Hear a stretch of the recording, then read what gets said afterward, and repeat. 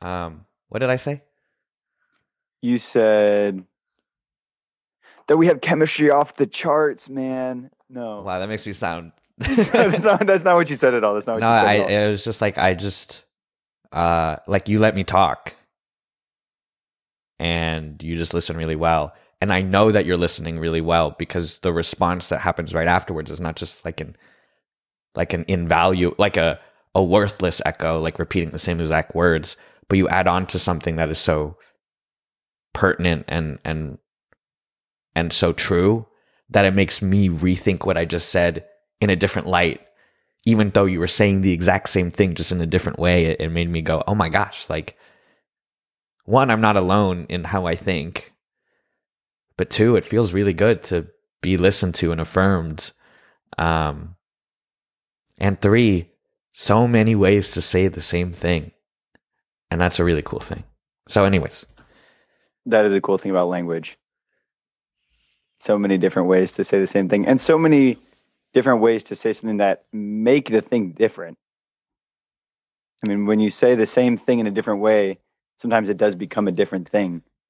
And that's an important piece to recognize when you're in conversation or in relationship with someone, that sometimes it takes more than one statement. Sometimes you need to follow up with a question or say, could you explain that in a little more detail? Because you might both hear one thing and it might mean something completely different to one of you based on your own lived experience. Yeah. And people always wonder, why can't you say I love you once and then just know that to be true forever? Because we need reminders all the time. All the time. Or else I could just say, or else we're done with life because the truth is already there. Love everyone. Be loved and love others. Behold and be held. We know that. And yet we forget. And so it's always good to have those reminders and to do the reminders in different ways. Don't just say I love you and then do nothing else. Say I love you, maybe like clean their shoes, take them out on a date. I don't know why that was the first. I don't know why that was the first. Clean their shoes. The fact that was buy them new aglets. The fact that was the first thing I thought of. I was not expecting that as a what's it called? As a service of love. Clean their shoes. Make sure those cakes stay fresh. Shows that I really prioritize healthy feet, like, I guess. No, but you were saying something about just being a natural listener. Yeah, I was saying partially natural listening, but also partially at times I think I maneuver away from having to form a definitive stance on anything. Mm.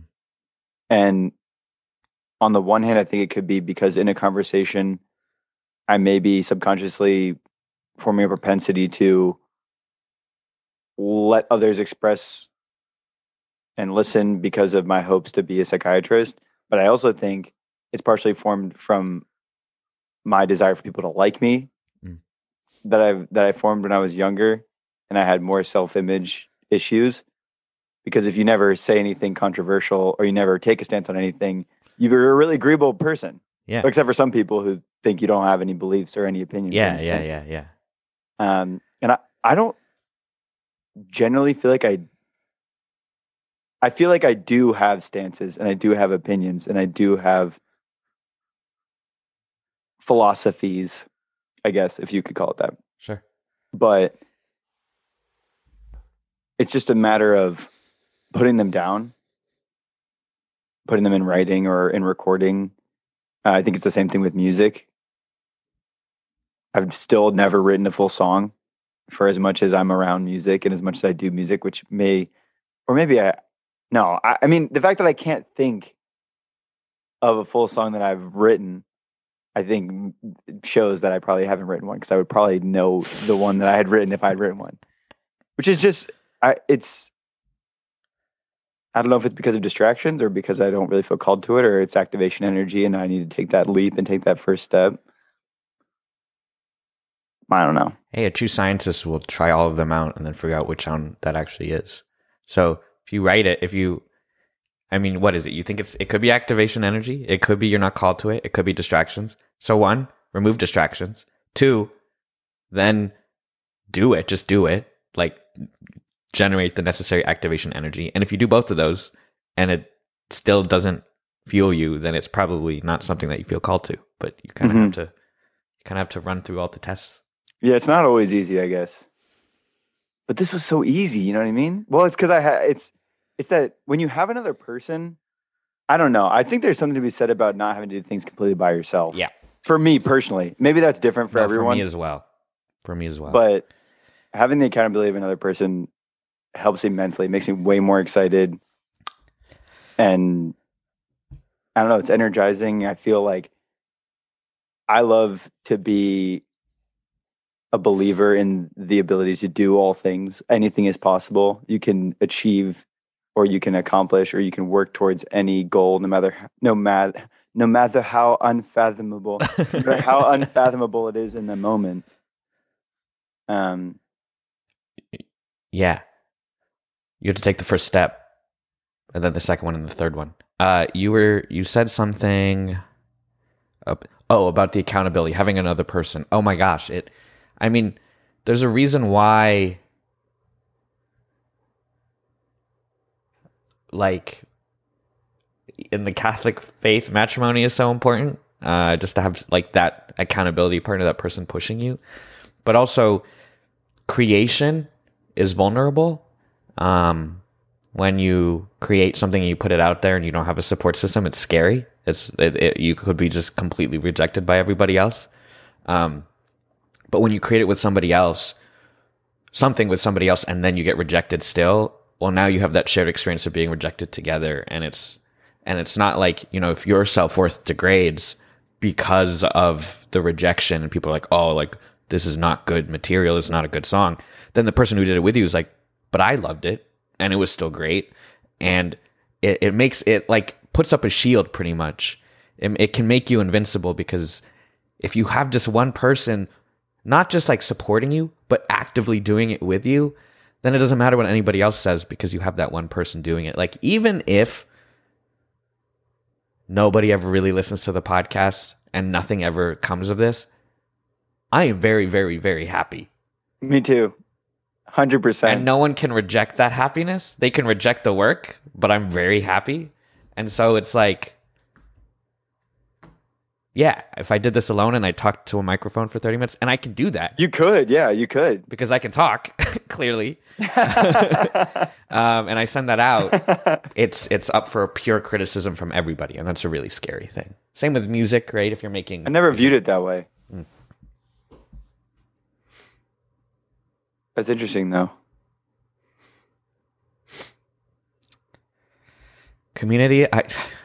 True community is really everything.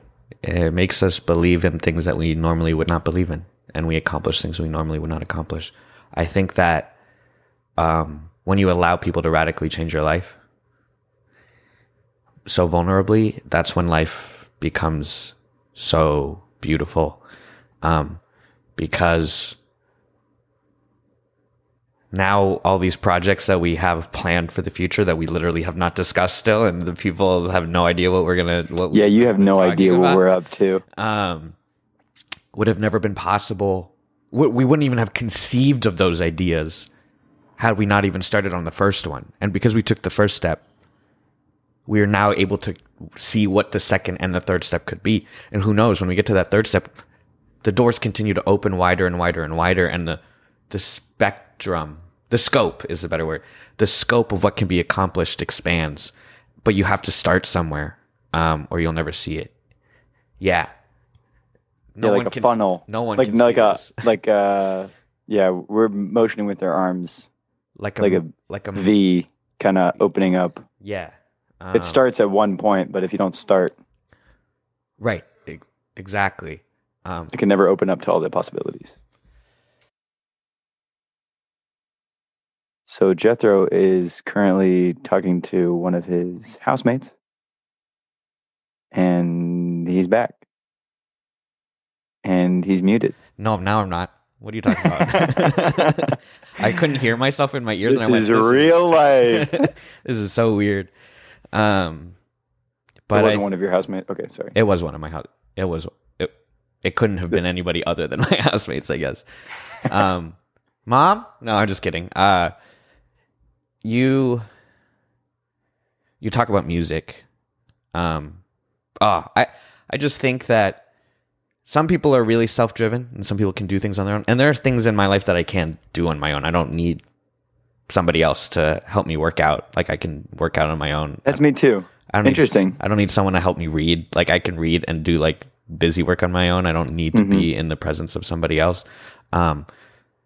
But I always find, like especially when I'm writing something, it helps to have somebody else there, even if they're not doing anything. They're not doing the same thing, but that accountability, like I can't just slack off and watch a YouTube video. I should probably write because this dude is sitting right next to me and can see what's on my screen. You know, that's one thing. This is making me think about what's to come more because I think it's reinforcing that I think it's a good idea. But anyway. Oh, I 100% agree with that. And I love how vague we're being about it. I'm sorry. Yeah, I'm sorry to everyone listening to this. Because stop wasting our time. Because I want to help other people achieve their dreams by not just saying you can do it, by saying I believe in it so much that I'm going to help you alongside you, and then in the hopes that they will help me alongside what I want to do, and really then we just build all upward together. Upward together. Use the phrase, we just all rise up together and not separately. And it's not like we're pushing one person up to elevate. It's we're all giving each other a helping hand. It's not me getting up to the top and then pulling people up. It's not 25 people pushing one person up. It's all of us kind of just like going up together at the same time. And it defies gravity. It doesn't make sense. It's not really that possible, but that's why it's a miracle. And I think that's why even just the concept of the podcast is so cool. And the concept of everything else that is to come is also equally as cool. Yikes. No, but look, I'm still going. But you said but you said part of your being good at listening is your natural inclination to practicing to being a psychiatrist, but it could also be because you want to be well liked and non-controversial, and the less that you say, the less that people can like have ammunition against you, kind of thing. And your self-worth was derived from being well liked in that regard. It's so funny that you say that because I also had low self-worth, but that didn't shut me up. It was that I didn't care what anyone thought of me because I was useless anyways, that I was willing to say whatever was on my mind whenever, because no matter what, I was already at rock bottom with my self-worth. So it's so funny that the same sort of feeling can go into different directions. And I'm sure there are many other ways that, we all respond to it so differently. But I think one thing with you is, one, I don't feel ashamed to be talking as much as I am. But two, you inspire me to be a better listener, and slow down and go, oh my gosh, like I do not have to be the person talking all the time. In fact, neither person has to be talking. We can just be. And I've never been really good at that, because I think I've always been a go person, and I don't want to waste time. And I think as we've kind of grown in our friendship, I've started to realize more and more the importance of silence, the importance of slowing down, the importance of taking a step back, and realizing that it's equally as valuable as the progress of going and moving and creating, because I think they kind of inform each other. And so you make me want to be a better person. You make me want to be a better listener. And that's a really cool thing. And I'm finding myself in real life sitting there and just taking it all in and offering very little of myself, because I know I will have the time to offer myself. So I'm crying. No, I'm not, but. Oh, no. I thought of another early learned listening lesson. Yeah. In my life, when I was in 9th grade in my world history class, there were too many people, and they moved 9 of us into our own class, and most of the kids who were in a lot of honors classes or people who were taking APs or going to take APs were on pretty similar schedules. And some people who were in standard classes had different schedules. I had joined an honors chorus class that I auditioned to that freshmen usually didn't audition to because I had older siblings and I had been in plays at the high school. So I also had kind of a weird schedule freshman year. And I just remember being in that class, and when I started, I was answering a lot of the questions and sort of that, like, I'm not afraid to like raise my hand and answer a question if I think I know the answer kind of way. But over time, it kind of became apparent that other people were just deferring to me whenever a question was asked because they knew I would answer it. And that was a moment where I kind of realized at a younger age, and I had kind of understanding with that teacher. Like, he knew that I would probably try to answer questions, and it was okay if I would not raise my hand sometimes to give other people a chance to answer, which I think a lot of times in our American society, people get rewarded for being the always hand raiser, always answer giver, person who's always being the extrovert, right? Too, right. And whether it's because there could be any number of reasons. Either people don't feel comfortable, and we use language like taking up space. And, maybe I was taking up more space, but we've already talked about privilege, and given who I am with some of my external characteristics and my life circumstances, I'm someone who societally is in a position that is often more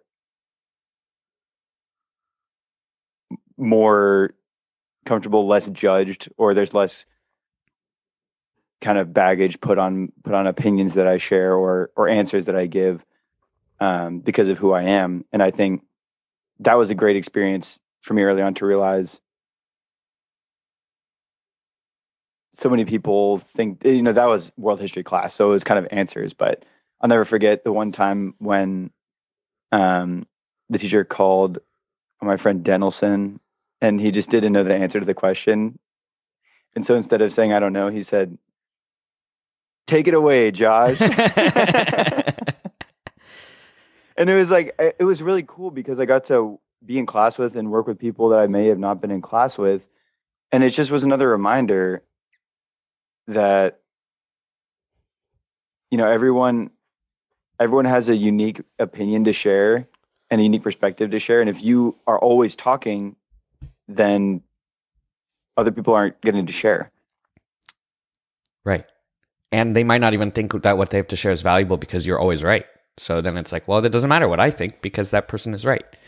It reminds me of when I was I'm going to kind of toot my own horn a little bit. Horn tutor. Yeah. I just to tell the story, I guess, but I was always kind of one of the smarter people in all of my classes. I just liked learning and I was just good at it. So in elementary school, middle school, high school, college, like whenever I was in a class, I would quickly establish myself as the person that people can go to like ask for help or things like that. Or the teachers would know that I would know the answer. And if no one raised their hand, they could just cold call on me and I would somehow always be, it stressed me out, honestly. Like I was like, I have to know everything or else I'm going to be cold called. But I think one of the other things that I realized is that the classroom is a very scary place to offer up your thoughts and judgment. And I'm actually more introverted than people realize. I think a lot of people think that I'm a really outgoing, outspoken, loud person, but I use charm as like a defense mechanism of my own anxiety. And that's just an honest thing there. But so in every sort of community dynamic, I'm very aware of what's going on. And obviously you have the class clown or the extroverts who are so funny and like don't really care what other people think. Then you have the introverts who are not equally, wow, they're uncomfortable and they're like, I'm just going to sit in the back and not like engage. And something that I've always strived or tried to do, and it's definitely easier in the smaller group situations than larger group situations, is try to have a real, genuine relationship, especially with the introverted people or the quieter people, so that they have somebody who is perceived as extroverted as a friend, so that they become more comfortable in that setting. And that way it kind of bridges the gap between the extroverts and the introverts, or the loud and the quiet, or the outspoken and the not outspoken, as they realize, oh, I can be comfortable in this space. And so, it takes a great deal of vulnerability, and I think that's why vulnerability is so important. But I always think of the moments in class or in community settings where I'll be like hanging out with the extroverted people, or really generating a sort of energy in the room, and then I can like easily just like reach out to one of the quieter people because they know me and they're close with me, and be like, hey, like, what do you think about this, or something like that, and then they get to share and they get to input. I had always wished, whenever I'm entered into a new community, I always wish that there's that person there constantly. The person that is not afraid to like get outside of their comfort group and like invite people in. Because I think I just would be naive to say I want to build a community of inclusivity and not kind of explain where that comes from. I just think being alone and being unwanted is just so scary, and not feeling comfortable in a space that you frequent. That's stressful. And so to have at least one person, but it doesn't stop there. It's not just having that one person, but that one person also makes the effort to make you comfortable with the other people there. I always think like introductions are important, but not just introductions and then going on your own thing, but like really like kind of the person who is probably more of an outcast, like involving them more, not in a very high pressure situation where it's like, now you have to share your soul and stuff like that, but really like maybe like share an inside joke that you share out loud that they'll laugh at, and then people are like, oh, why are you laughing? And then you both get to explain, and then really integrate them slowly and surely. It takes a lot of effort, but it's so much worth it in the long run, as you have people being friends with other people that you never would have been friends otherwise. And I take great pride in that.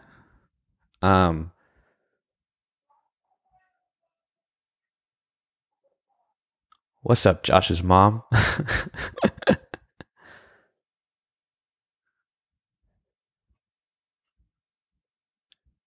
Mrs. Morgan Lander. That's Dr. Morgan Lander, MPH to you. Oh, shoot. What time are we at? For this one? Yeah. 24 minutes. Goodness gracious. Yeah, we have 2 full episodes right now.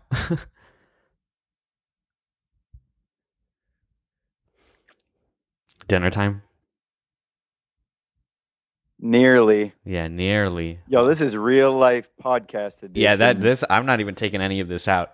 No way. The episode before, I'm not going to say anything, but I actually did have to cut out the beginning because of the thing that happened. Please get this so I don't have to say it like. Oh. And I was like tempted to. Yeah, right. I was tempted to keep it in, but I was like, that's way too vulnerable. Like that is, I don't even want to talk about. Josh, you have no idea? Oh, you're going to cut that out? I did cut it out already. That was the last. I didn't keep that in. Oh. Now you got it. Nah, I can't tell. Like, like literally, I'm gonna have. I have no singular idea. Okay, what this man Jethro is talking about, but I'm sure he'll let me know in a few minutes. Like, yeah, exactly. But anyways, just to close off that my long-winded thought, I really love community building. And I think I'm good at it. But more importantly, it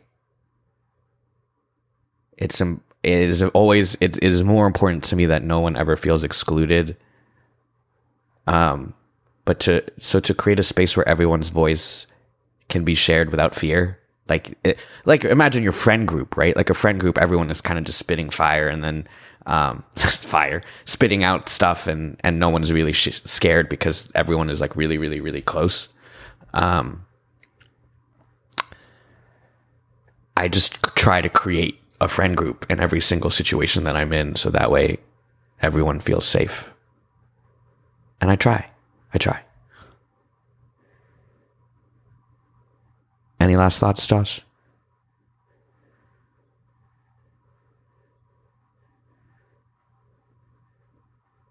No, I don't think so.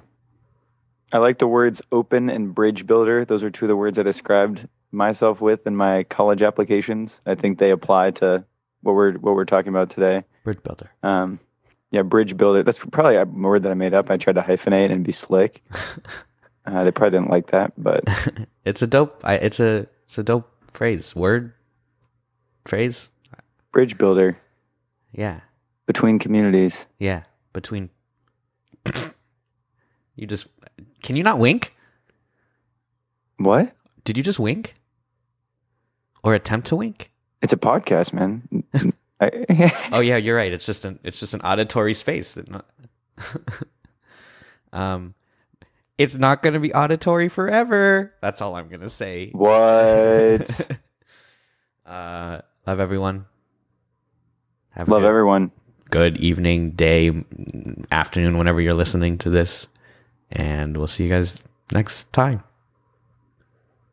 Peace.